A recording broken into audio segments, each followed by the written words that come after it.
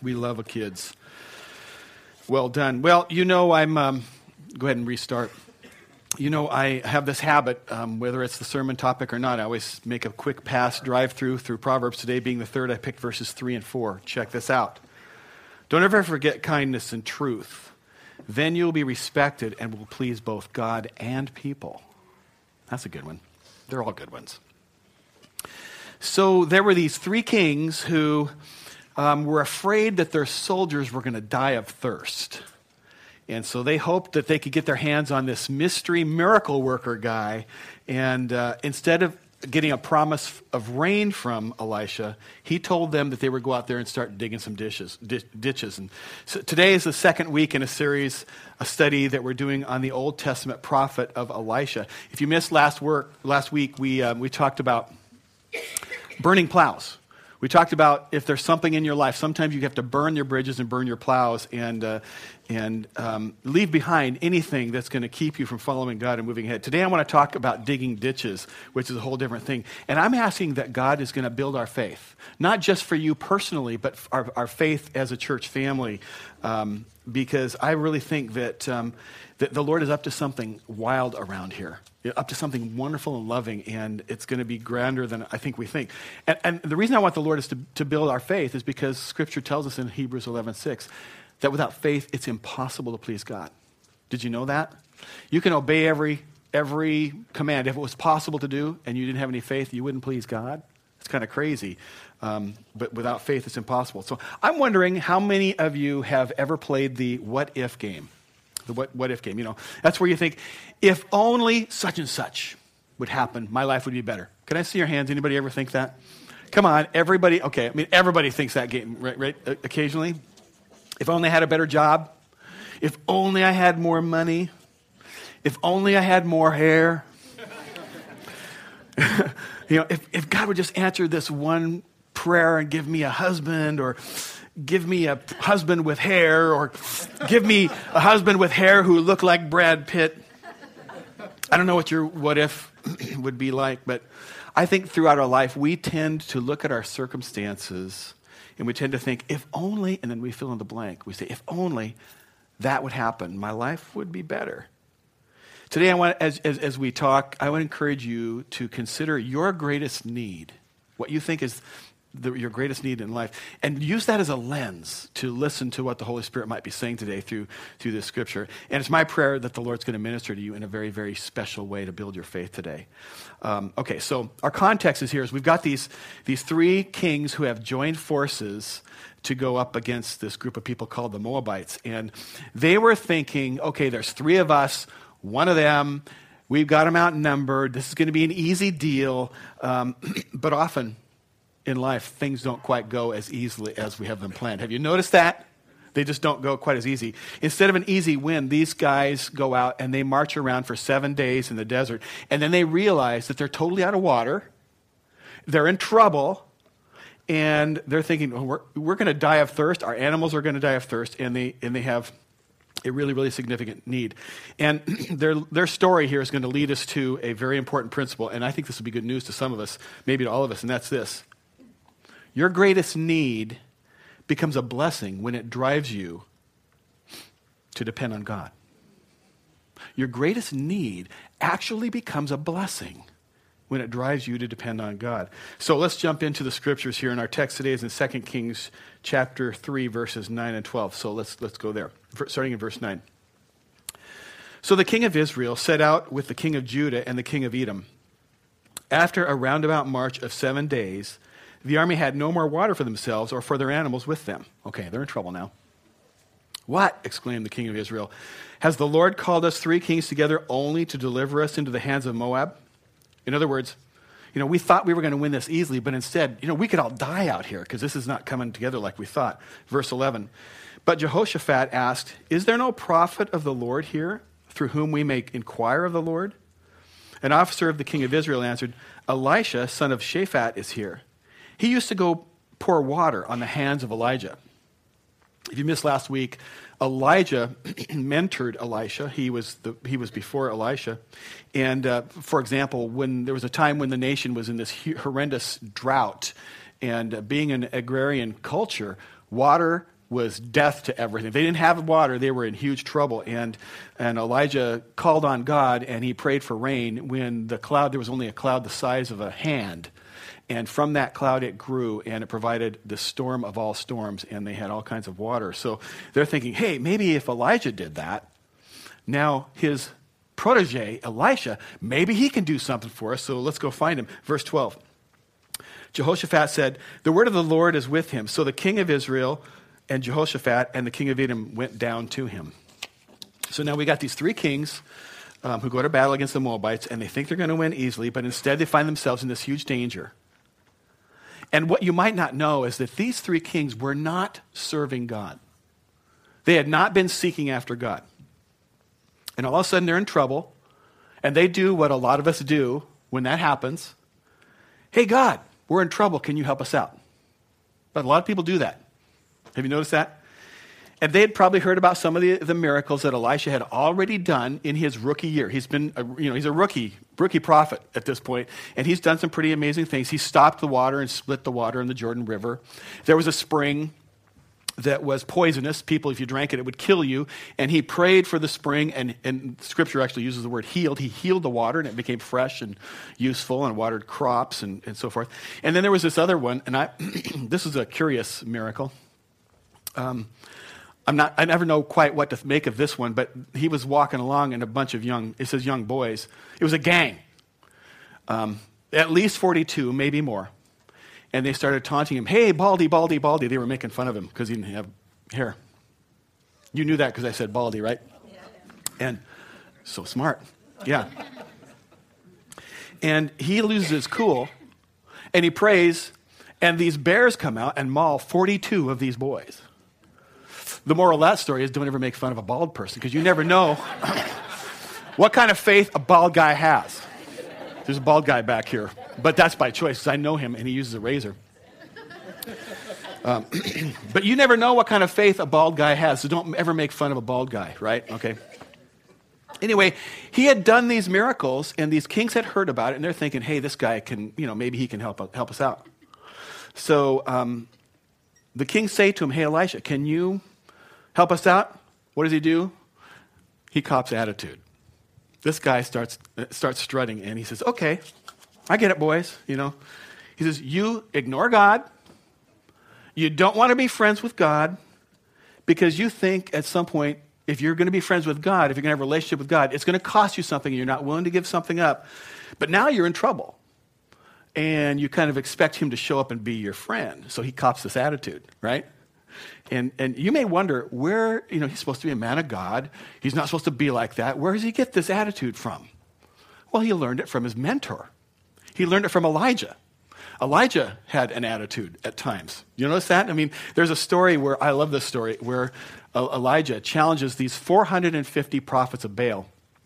And he says, hey, my God will actually hear and do things. Your God doesn't really exist. Let's have a contest. It's him against 450. And the contest was they were going to call fire down on these bulls as a sacrifice. And you go first. So the 450 go first, and they get their bulls out, and they do all these things. They're praying, they're wailing, and they're crying, and they're cutting themselves and doing all these things. And Elijah starts taunting them after all this is going on, and nothing's happening. And he starts saying the things to him. He says, hey, maybe you should shout louder because maybe your God's going deaf. Maybe you should shout louder because he's on vacation. And then he says, maybe you need to shout louder because I'm paraphrasing here, he's on the toilet. The Bible really says that. It doesn't say the word toilet, but that's what the Bible says. I mean, that's attitude. You got to like his swagger. It's him against 450, and he's calling down smack on these guys. And I got an attitude sometimes, so this is like a hero to me. Hey, I'm supposed to have an attitude.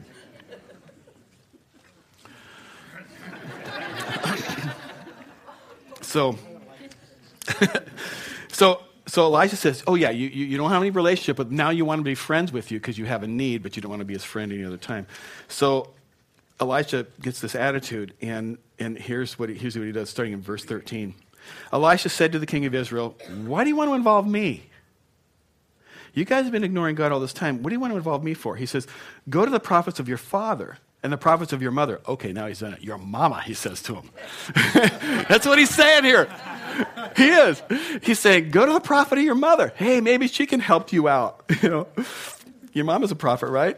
He brought mama into it. Now that's them's fighting words. But no, he says, no, the king of Israel answered, because it was the Lord who called us 3 kings together to deliver us into the hands of Moab. Elisha said, as surely as the Lord Almighty lives, whom I serve. Catch that? Whom I serve. You guys don't serve him, but I serve him. He's pouring it on here. If I did not have respect for the presence of Jehoshaphat, king of Judah, I would not pay any attention to you. He's saying, even though Jehoshaphat isn't serving God right now, there was a time in his life when he feared God. So because of that, I'm listening to you guys. Otherwise, we wouldn't even be talking. And so then he goes on, he says in verse 15, he makes this demand. He says, but now bring me a harpist. If you want me to prophesy, I need some mood music, okay? And I don't have my iPod here. So go get me the biggest, most difficult instrument to move and get me, someone who knows how to play this thing, because I want some mood music if I'm going to prophesy for you. And the reality is that, getting the music going wasn't really that unusual. It was a common practice for them, kind of like it still is today. It is today. I mean, there's something that special happens in your heart when you worship God through music. It's just a fact. Scripture says the Lord inhabits the praises of his people, and something special happens when we allow our hearts to drift in reverence and attitude and adoration of God. Something special happens there. And, for me, when I'm working on preparing a message, I like music going in the background, but I always have to make sure it's worshipful music. So it's usually worship music with no words because I get distracted. I like all kinds of music. I listen to mostly country music and other wild kinds of music. I can't do any of that stuff while I'm preparing the sermon because it distracts me too much. But worshipful music brings me somehow into the presence of the Lord, and I get what's going on here. And sometimes, if I want to pray about something big, if I want to have my heart ministered to because I'm concerned about something, there's something about worship music playing in the background that helps me kind of somehow connect to God. Okay, so he says, get me a harp. Let's get some music here. So the 3 kings start thinking, okay, if we do this, he's going to encourage us. He's going to, tell us that God's going to send us some rain. And does he do that? No, he gives them this weird commandment in verse 15 and 16. Then it happened when the musician played that the hand of the Lord came upon him, and he said, thus says the Lord, make this valley full of ditches. They got to be, what? Like your dog, what? They got to be like, we thought you were going to make it rain. Hold up here. You're telling us we're to tell our soldiers who are thirsty and parched, they're supposed to do manual labor in the desert sun. We ask for water, and you say go make them get thirstier. Yep. The guy with the attitude, that's dig some ditches. There's no sign of rain anywhere. We're in a severe drought. You want us to, dig some ditches. And we're going to see that your greatest need often becomes your greatest blessing when it drives you to depend more on God. Verse 17, for this is what the Lord says, you will see neither wind nor rain, yet this valley will be filled with water, and you, your cattle, and your other animals will drink. Oh, good news. This is an easy thing in the eyes of the Lord. He will also deliver Moab into your hands. In other words, you guys really underestimate how powerful, how strong, how mighty our God is. This is easy in the eyes of the Lord. Oh, and by the way, that other thing that you wanted, but saying that he's going to also deliver Moab into your hands. But first, I want you to dig some ditches. But first, dig some ditches. What I want to do with the rest of our time today is I want to apply this directly to our life, because here we're talking about the topic of faith that works. Faith that actually works in our lives. And there's a play on words there when I say, faith that works, because, you know what a play on words is, right? So here's a play on words for you. I was trying to study and working on this, and I got involved in this 3-way text thing going on between me and 2 other leaders in the church. You know what a 3-way text is, right? Okay. And so the backstory is here is that one of these leaders this last week had a challenging week.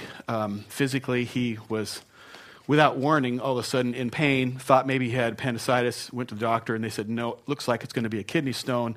And so he labored his way through producing a kidney stone in the doctor's office, went home, spent a couple of days, and produced a second one. And these texts are going back and forth for a couple of days. And finally, he says, hey, had these kidney stones. Well, your worship leader, Pastor Eric, says to him, hey, congratulations on your new birth, your new child. And wanting to get into the spirit of it and loving the wordplay, I said, yeah, I think, I love Eric's comment. You should name it Eric Peabody. That has nothing to do with the sermon, I want you to know. Yeah, that's gross. I told them, stop it, because if you keep this up, I'm going to use this as a sermon illustration, and they kept it up. So I'm a man of my word. Way to go, Eric Peabody. I think the second one was named Erica Peabody, their brother and sister. So anyway, it's not mine to name these children. So we're trying to talk here about faith that works. I'm talking about faith that is effective. In other words, faith that moves the heart of God so that it invokes some sort of response from God, faith that works. But at the same time, I'm talking about faith that's effective. I'm talking about faith that does something, faith that is active. Faith that so believes God is going to act that faith does something too. It steps towards God as he steps towards us. So I want to show you today two principles of faith that work. The first one is this. Only God can send the water, but sometimes he wants you to dig a ditch. Maybe God chooses to wait until your heart has made a place to contain the very miracle you're asking for. And he's wanting you to make a place. And that place could be called genuine faith, because you are the only person who has the ability to create that place in your heart that will allow the miracle. Possibility. Only God can send the water, but sometimes he wants you to dig the ditch. Here's what James says in chapter 2, verse 26. Just as the body is dead without breath, so also faith is dead without good works. Only God can send the water, but sometimes he wants to see your faith. He wants you to dig a ditch.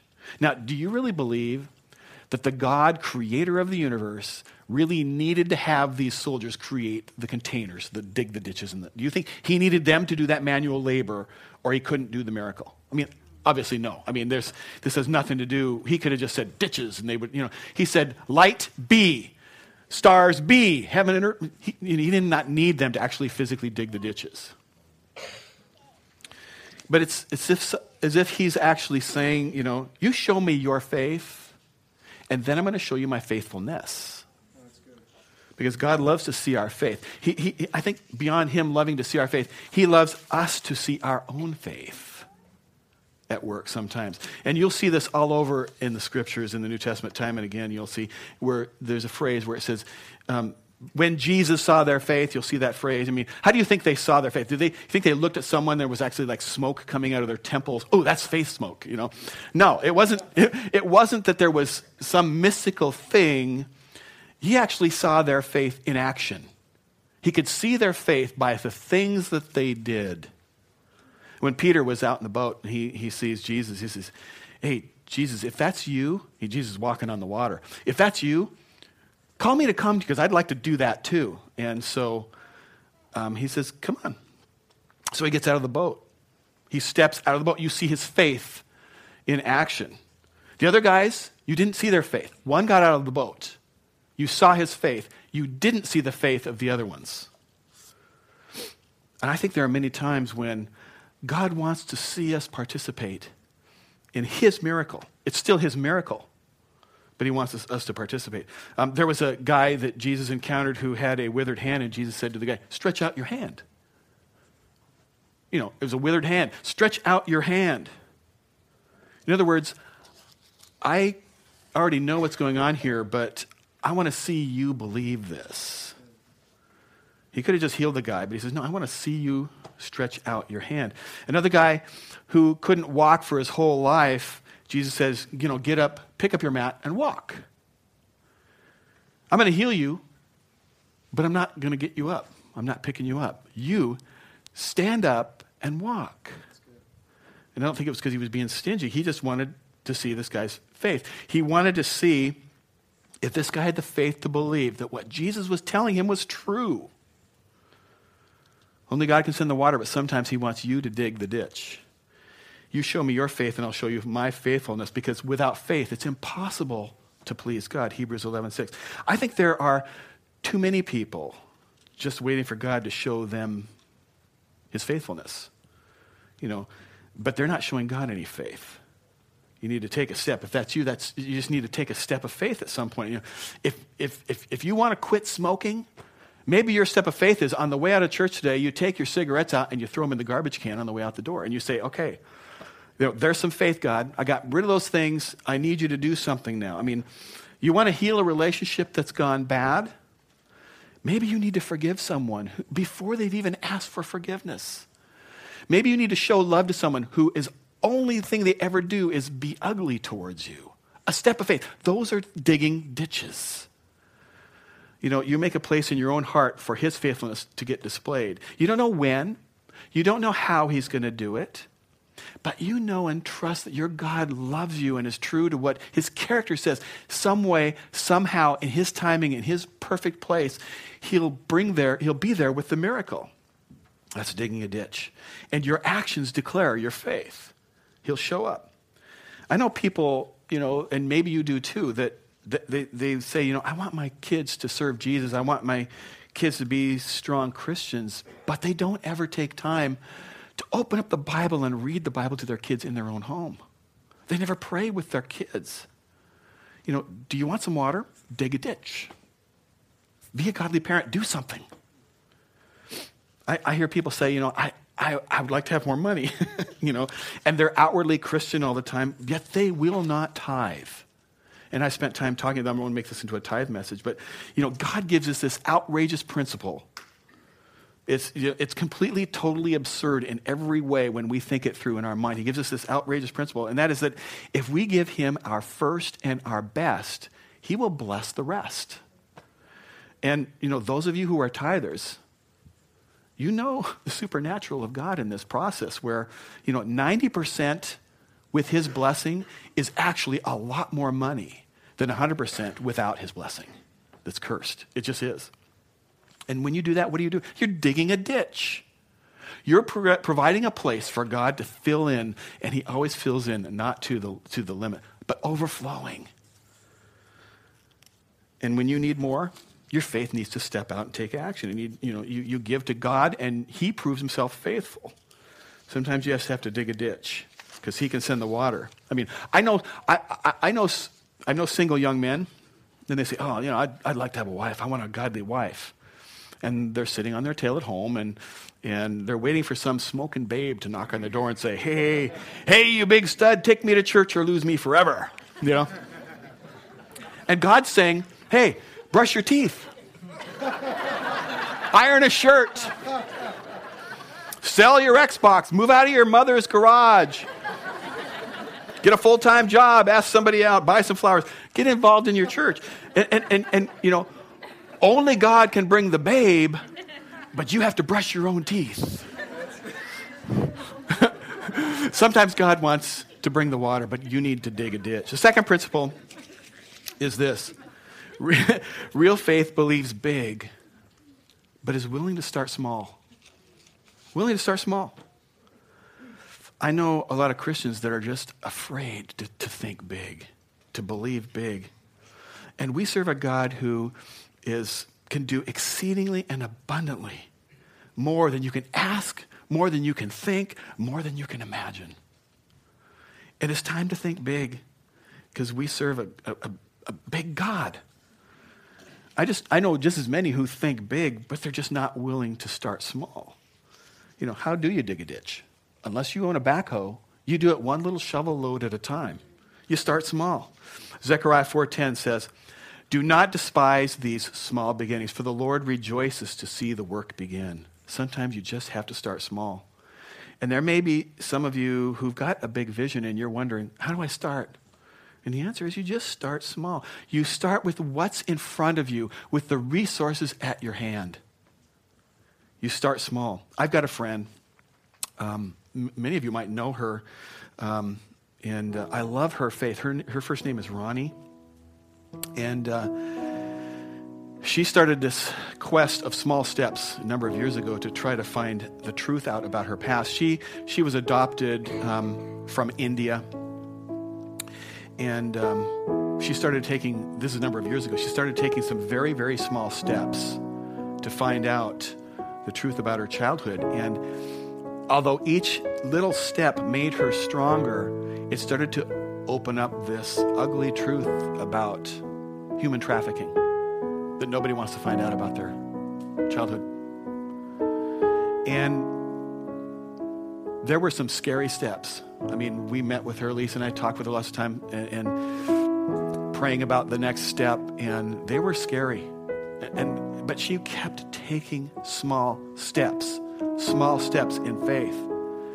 And those small beginnings led from one thing to another. I mean, maybe you don't know her, but this was her faith in action. She was digging these little ditches as she went. And, we ended up seeing her as a guest on network television shows.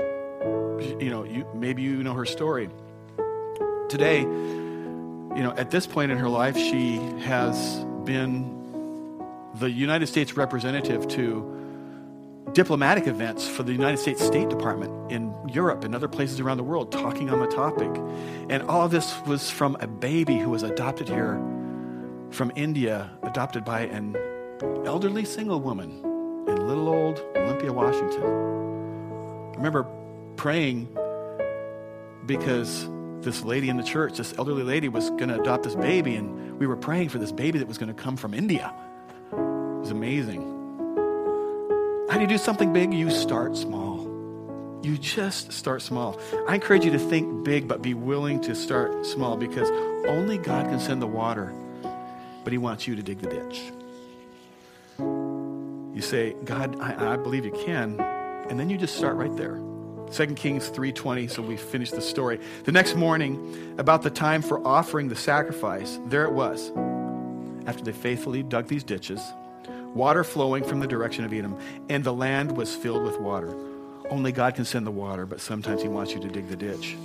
You can read on if you want to find out the wonderful miracle and the way the Lord used that. But some of you right now, maybe you've got some sort of significant need in your life, and you're thinking, if only God would, and you fill in the blank. If only God would meet that need. If only God would answer that prayer. I want to remind you, just before we pray, that Elisha teaches us that your biggest need can become your biggest blessing when it drives you to depend more on God.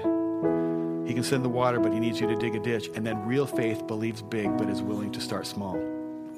I want to pray for a church full of people who I want to see you rise up to be people who believe big and you're willing to start small. And I don't know what that means. I'm thinking about, in a month or so, we're going to give food to people in our community who need food at Christmas time. And most of those people won't speak English. That's been what it's been the last few years. And I'd love to see us make a big difference for people who have a huge need. I don't know. We're going to take some more small steps, and we're going to minister to people who need. But I just want to pray for you that way. And I want to pray that also, this isn't just a corporate prayer, but I want to pray that the Lord does that for you in your life. The big things that the Lord is speaking to you. So would you close your eyes and just let's bring this to the Lord. Father, I pray that you would build the faith of this church corporately and individually. I pray, Lord, that we would be different because we're in your presence today. Keep your eyes closed, please. And I just want to ask two private questions. This isn't for me or for somebody else. This is between you and God. But first question is, but how many of you would, at this moment in your life, you're facing some significant need and you need prayer today? Eyes are closed. No one's going to see this. Would you just put your hand up if you have a prayer need? This is a very small ditch to dig where you put your hand in the air. That's all it is. Okay, and you put your hands back down. How many of you, either at this point in your life or whenever you might face a need, you want the faith to do something outrageous if God would just lead you to do it. You want to have the faith to dig the ditch. If God's calling you to do that, even long before he starts to show you what he promises he's going to do. You want God to increase your faith to the level, let's call it outrageous, where when he calls you to do it, you will show your faith before he shows you his faithfulness. Eyes are closed. I'm hoping everybody raises their hand on this, but if this is you, you'd like the Lord to enlarge your faith, put your hand up and just show him. Just up and down. Nobody's looking. You don't need to see it. God, I just pray for those who are saying today, I want that kind of faith to honor you, Lord. I just pray, so be it, God. So be it. You see the faith of the people that are willing to take these small steps. Lord, I pray that you will find ways to do that for people who are willing to believe big and to start small. I pray, Lord, that you would honor these first steps. Your word promises us a couple of things. It says you order the steps of the righteous, and it also says the effectual, fervent prayer of one in right standing with you avails much. So, Lord, your kids here have come to you and said, Lord, help us grow our faith. I want to thank you, Lord, for doing that. While we're praying, I just want to pause also for a moment for people who might be here who, this sounds encouraging, but you really don't have relationship with God. And Christians, I need you praying right now. You know what's going on. But there are people who don't have relationship with God, and you don't know for certain when you die whether you'll be in heaven or hell. Two really very real places. The scriptures teach that no one is good enough to get to heaven because of how they live. There's only one person who's ever done that, and it was Jesus. Scripture teaches that we all fall short of God's glory. Everybody. Me, you, all of us. The person in front of you, the person to your left, your mom, your dad. Everybody falls short. Well, what do we do if we can't get there? God loves you so much. Scripture says that he sent his only son to pay the price, the awful price of our sin. And what do you have to do to take him up on the offer? You have to receive the gift. The word says that if you believe with your heart and confess with your mouth, you'll be saved. Confessing with your mouth doesn't mean you stand up in front and tell people, I'm a sinner. It means you acknowledge and you tell someone, I've opened my heart to the Lord. And you can do that right now privately, just between you and me and God. I'm going to look across the room, and if you'd like to open your heart to the Lord, just let me just agree with you. That's it. I'm not going to embarrass you in any other way. God bless you. God bless you. Any other hands? I don't want to miss anybody else. God bless you too. You're saved. Scripture says your choice, your faith in the faithful Jesus has caused your name to be written in the Lamb's Book of Life. When that day comes and you leave this earth, you'll be in heaven. Anybody else I don't want to miss? Thank you, Lord. God bless you too. God bless you too. Lord, thank you, God, for these hearts that have opened to you. Thank you for writing their name in that book. Lord, I pray now that you would put into their pathway people that will help their faith to grow, their relationship with you to grow. In Jesus' name, amen. Amen. Just stand.